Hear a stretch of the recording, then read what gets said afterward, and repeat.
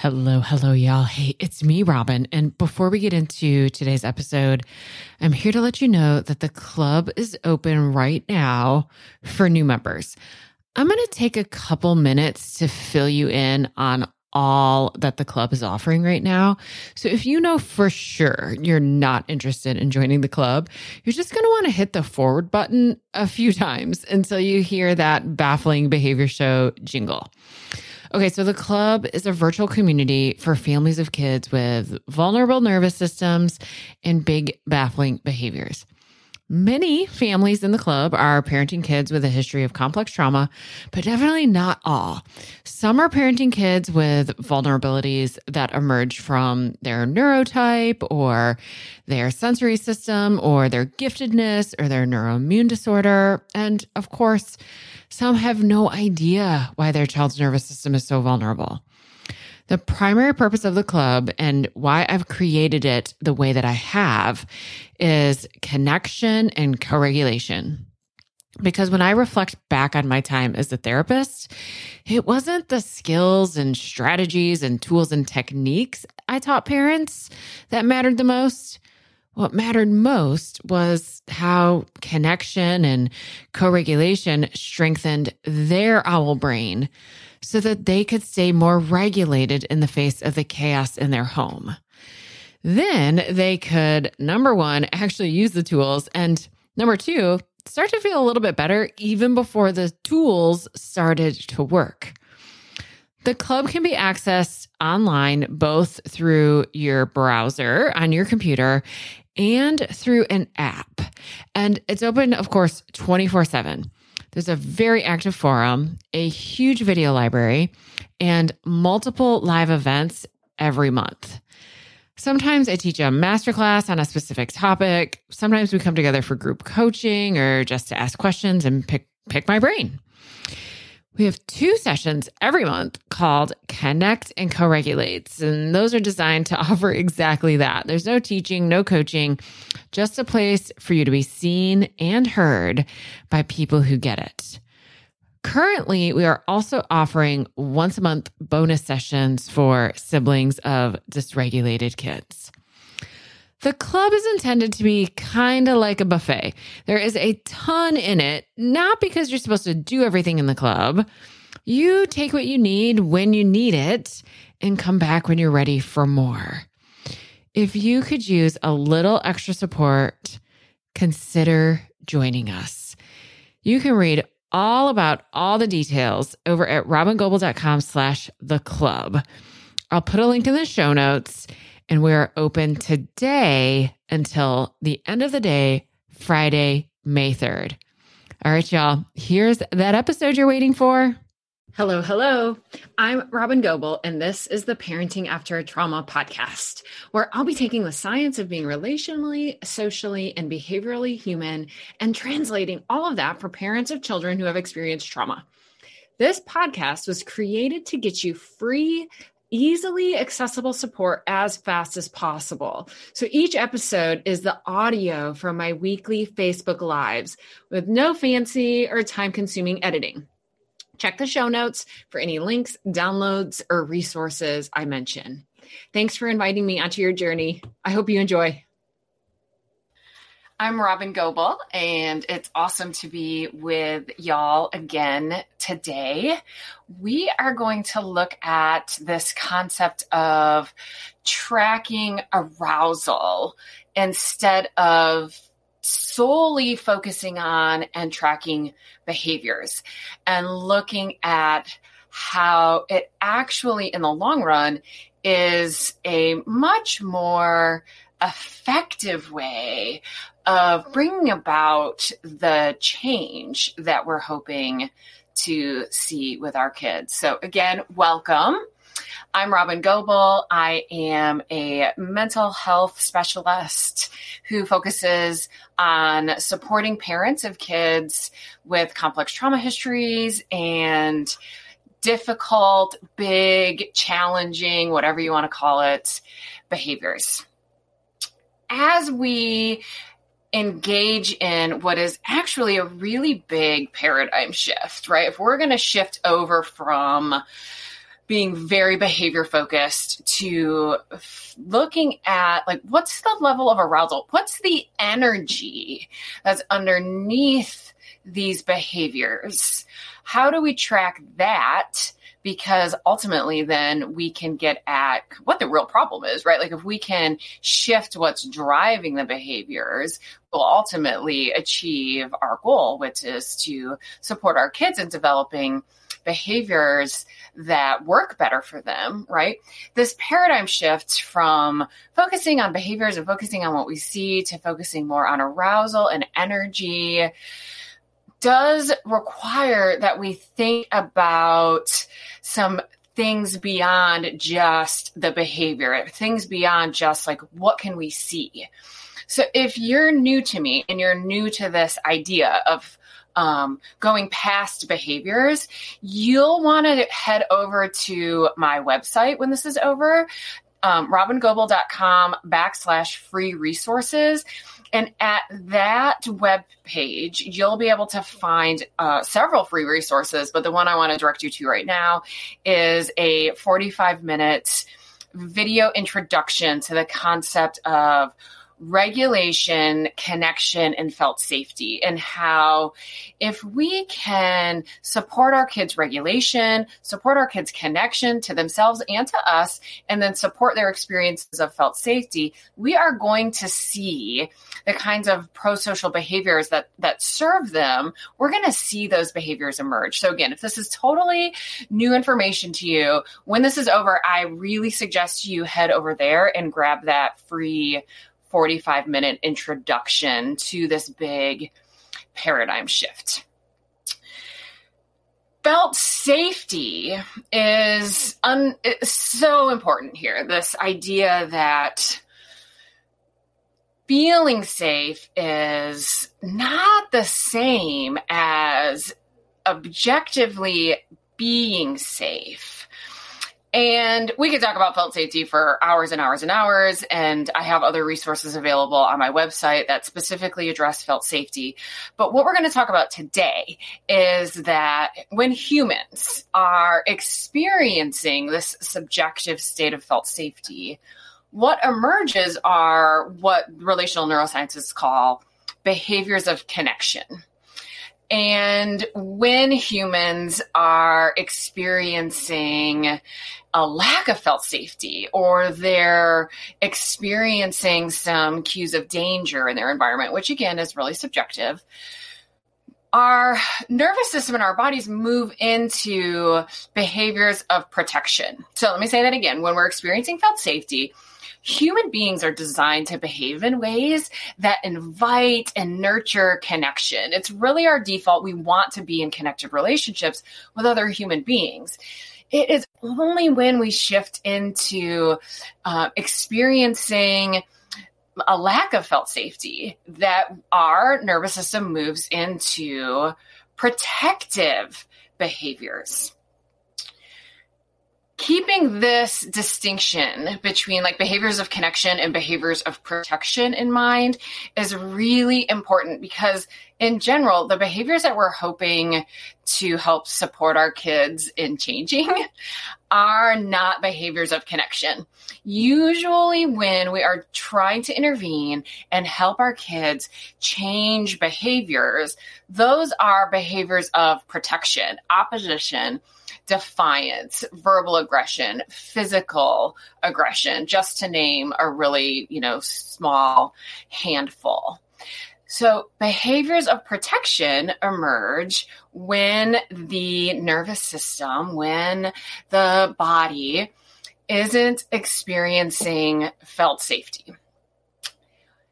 Today, as we look at specifically this concept of tracking our level of arousal, as opposed to only staying focused on behaviors, we're going to go even deeper into arousal and look at Dr. Bruce Perry's work. Dr. Perry is the theorist behind, the scientist behind the neurosequential model of therapeutics. He's the author of the book, The Boy Who Was Raised as a Dog. We've learned so much from what Dr. Perry has contributed to the relational neurosciences about brain development.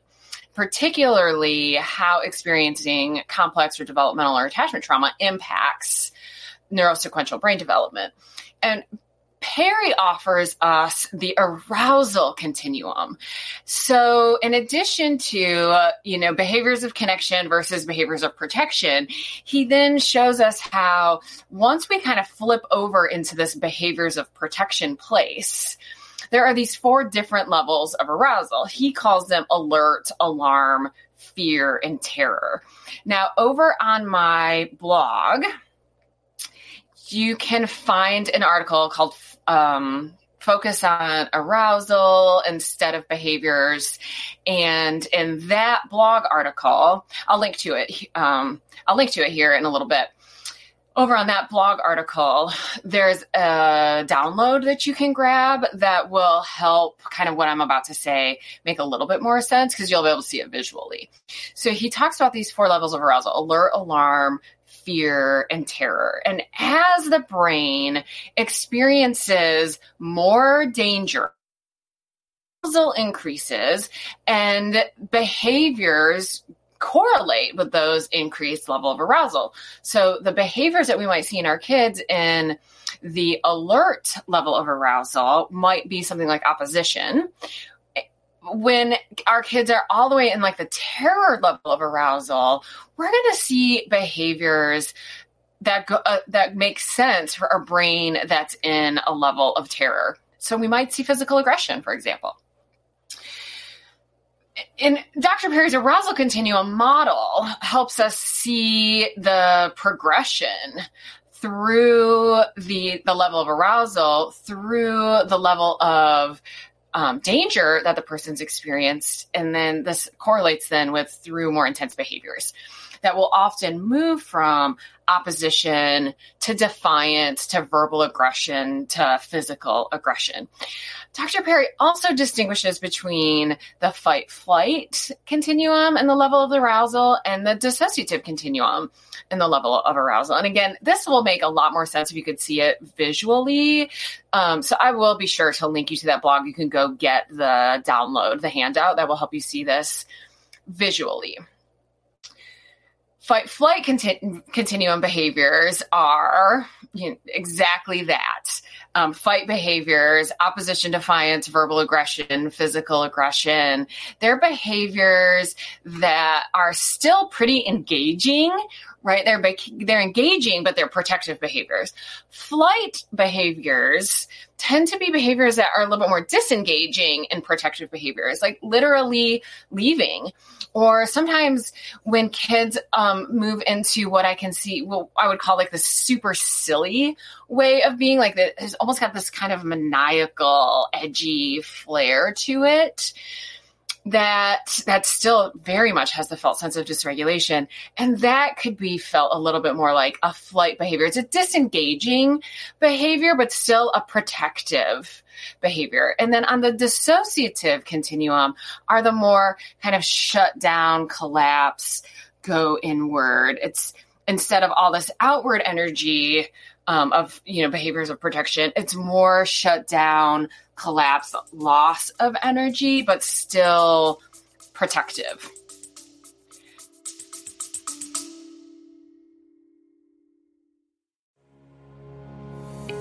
I wanted to pause the episode real quick and read you this testimonial from one club member. This person writes in, "The club has been life-changing for me. For me, feeling alone in the stress and the overwhelm of parenting a child with complex trauma has been traumatic. Here in the club, we are finding healing for ourselves by feeling seen and heard and validated, even though we may have come here for our children's healing." Y'all, that is exactly what I'm trying to do in the club, to create a space that's for you that also brings healing to your kids. So the club's open for new members until April 28th. We'd love to have you. robingoble.com/the club. All right, let's get back to the episode.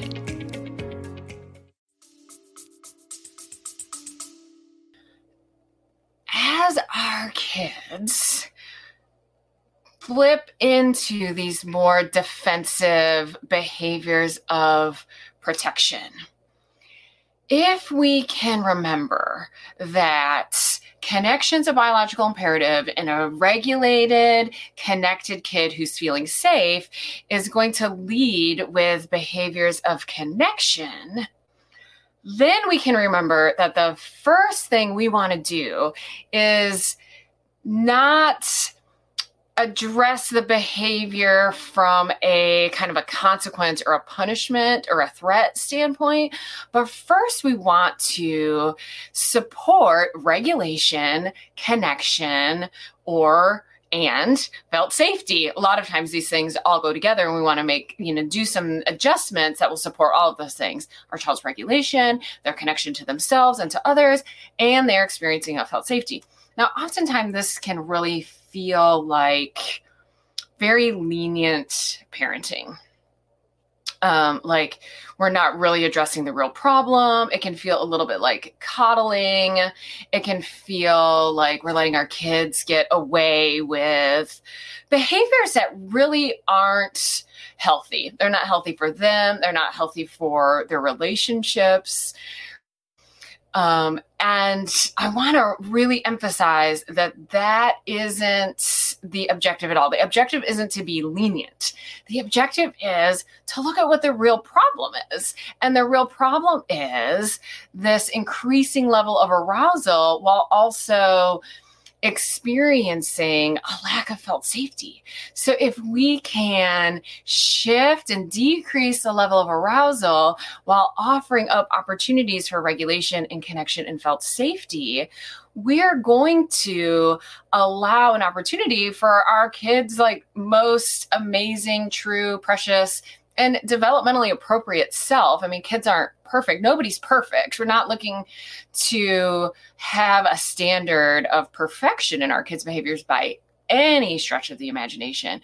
But with regulation, connection, and felt safety, what we are going to see emerge is just age-appropriate, developmentally appropriate kid behavior. So it becomes then really important to learn how to track their level of arousal, because Perry again distinguishes these 4 different levels: alert, alarm, fear, and terror. And the brain that has moved all the way into the terror level of arousal needs something a little bit different than the brain that is in the alert level of arousal. But ultimately, what a struggling child needs is an opportunity to experience regulation, connection, and felt safety so that their cortical brain, which shuts down, goes offline, we can use different metaphors. The cortical brain jumps out of the way, basically, when the nervous system, when the body, when the brain is experiencing, especially increased levels of danger and increased levels of arousal. The cortical brain kind of jumps out of the way. And the thinking brain isn't the best part of our brain to be keeping us alive when things are dangerous. It's too slow. So it sort of jumps out of the way and allows a different part of our brain to take over and respond. Now, this other part of the brain isn't great at learning new information. It's not great at being rational. It's not great at receiving and giving verbal information. So when our kids are struggling and they've gone up the level of arousal continuum, what we really want to do is invite their system back into regulation, connection, felt safety, which re-engages their cortical parts of their brain. And then once the cortical parts of their brain are back online and we can connect with our kids through the cortical parts of our brain. Now, again, and we got to keep our kids' developmental stage into consideration here too, right? Well, a 3-year-old, how we engage that thinking brain of a 3-year-old and how we engage the thinking brain of a 17-year-old are clearly not the same. So we got to, of course, keep, developmental expectations in mind here. But regardless, we want to wait until that cortical thinking part of the brain has come back online, meaning arousal has come down, safety is experienced, and so the brain moves back into these behaviors of connection.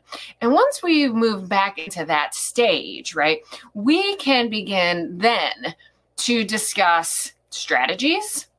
We can look at the need for different levels of boundaries with our kids. We can examine, does my kid have enough experiences of scaffolding? Have I given my child enough experiences that have been supported and co-regulated by me and scaffolded in order to be successful in this situation or in this environment? Or does my child need increased scaffolding? Do they need increased co-regulation? Do they need different ways?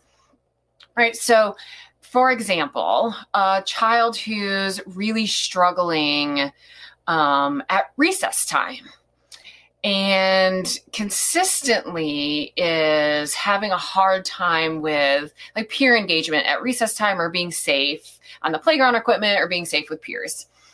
What we want to look at is, well, first, how do I get this child's brain back into a state where we can use any kind of strategies? So that's my first goal always. As a child's moving up the level of arousal, so if they're yelling at their peers, or they're hitting their peers, or they're using verbal aggression, being really mean, right? My first step is to, decrease the level of arousal, get that thinking brain back online. And then what I want to think about is, what was my child missing in that moment that child needed in order to be successful in that experience, in order to be successful on the playground?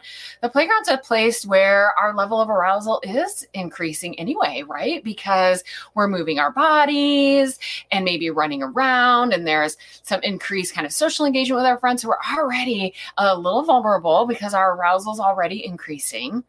Right. And then maybe the playground is a place where the child is missing the amount of co-regulation from a regulated adult that they really need. Right. Maybe this child has missed some basic building on how to have age appropriate peer interactions.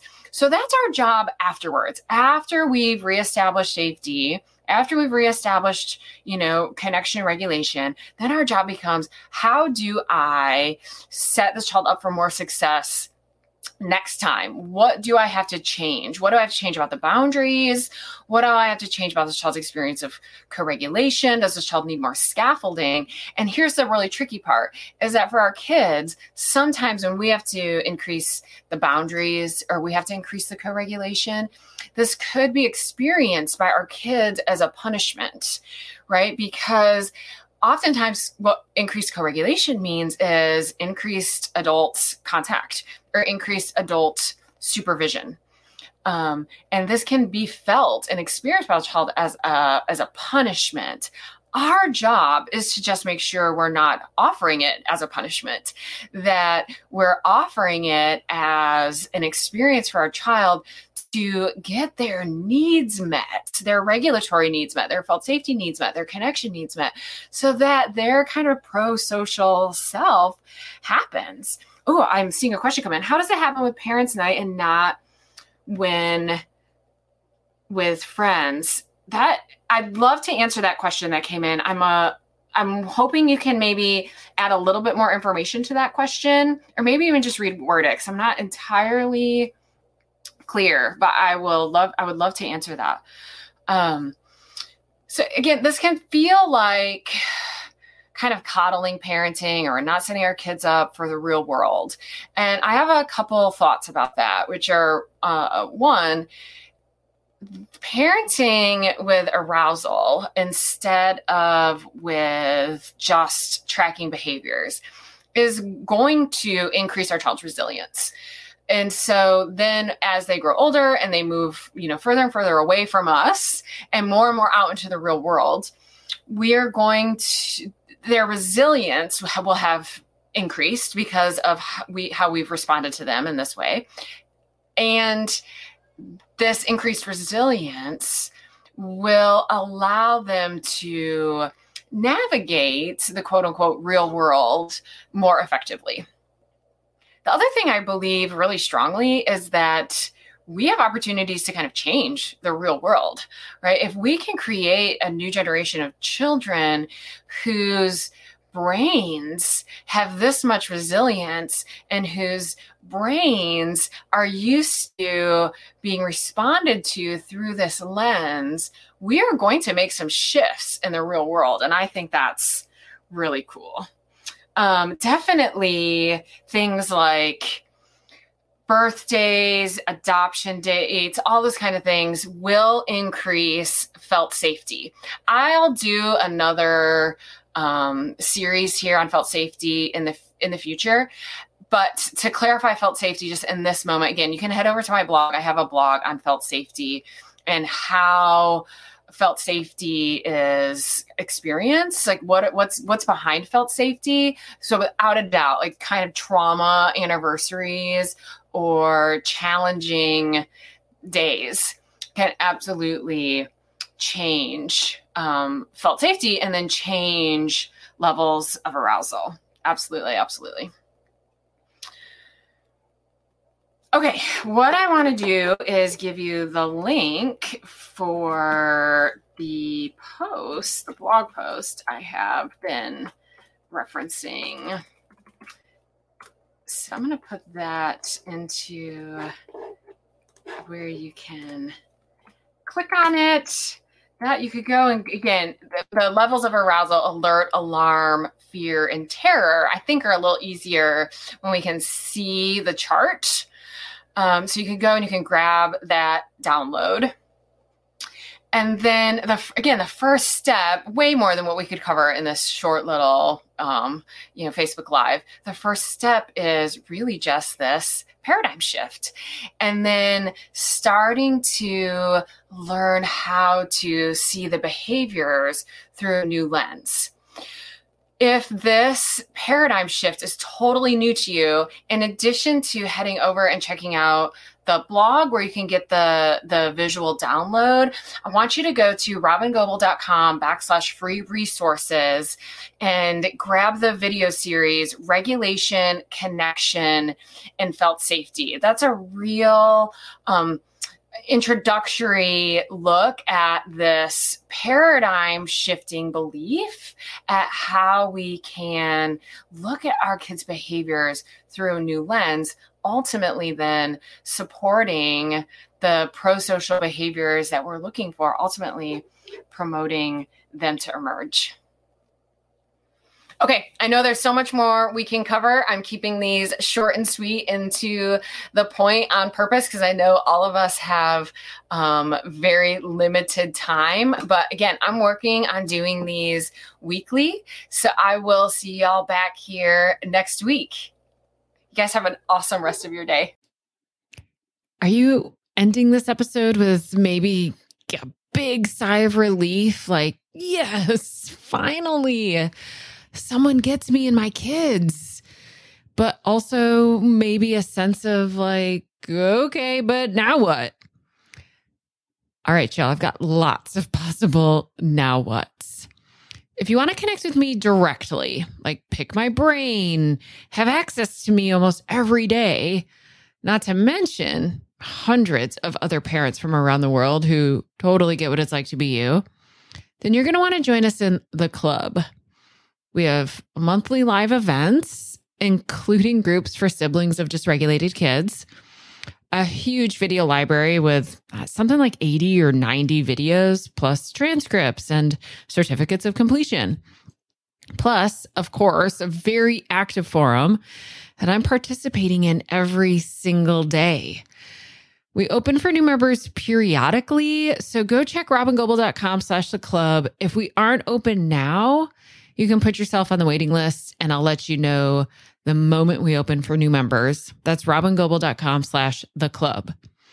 Now, if you're a professional and you want to strengthen your capacity to work with the families of kids with big, baffling behaviors and vulnerable nervous systems, plus use all of my materials, including a 12-module course that follows raising kids with big, baffling behaviors, plus be included in an online searchable directory so families all over the world could find you, then you're looking for Being With, which is my year-long immersive training program that runs January through December. So you'll want to go to robingoble.com/beingwith, read all about it. And if you're interested, put yourself on that waiting list too. Now, if you just maybe need a little extra connection and co-regulation, but don't feel like you need to join the club, then you can just keep listening to my podcast. Or you could go subscribe to my Start Here podcast, and that'll give you 10 episodes in order that will take you through cultivating a great foundation of parenting with regulation, connection, and felt safety. That's at robingoble.com/start here. You have to go there. You can't just find it in your podcast app. Or you could get yourself a copy of Raising Kids with Big Baffling Behaviors, paper book, audiobook, ebook. You can get that anywhere books are sold. Or you can just head to my website, download one of my very many free resources. I keep them all really easy to access at robingoble.com/free resources. Webinars, masterclasses, ebooks, infographics, all sorts of stuff. Go check it out. See what of those things could be supportive of you or maybe to the other adults in your life who are helping support you and your child. There are just so many ways that you and I could be more connected, and you can get the amount of co-regulation and support that you need.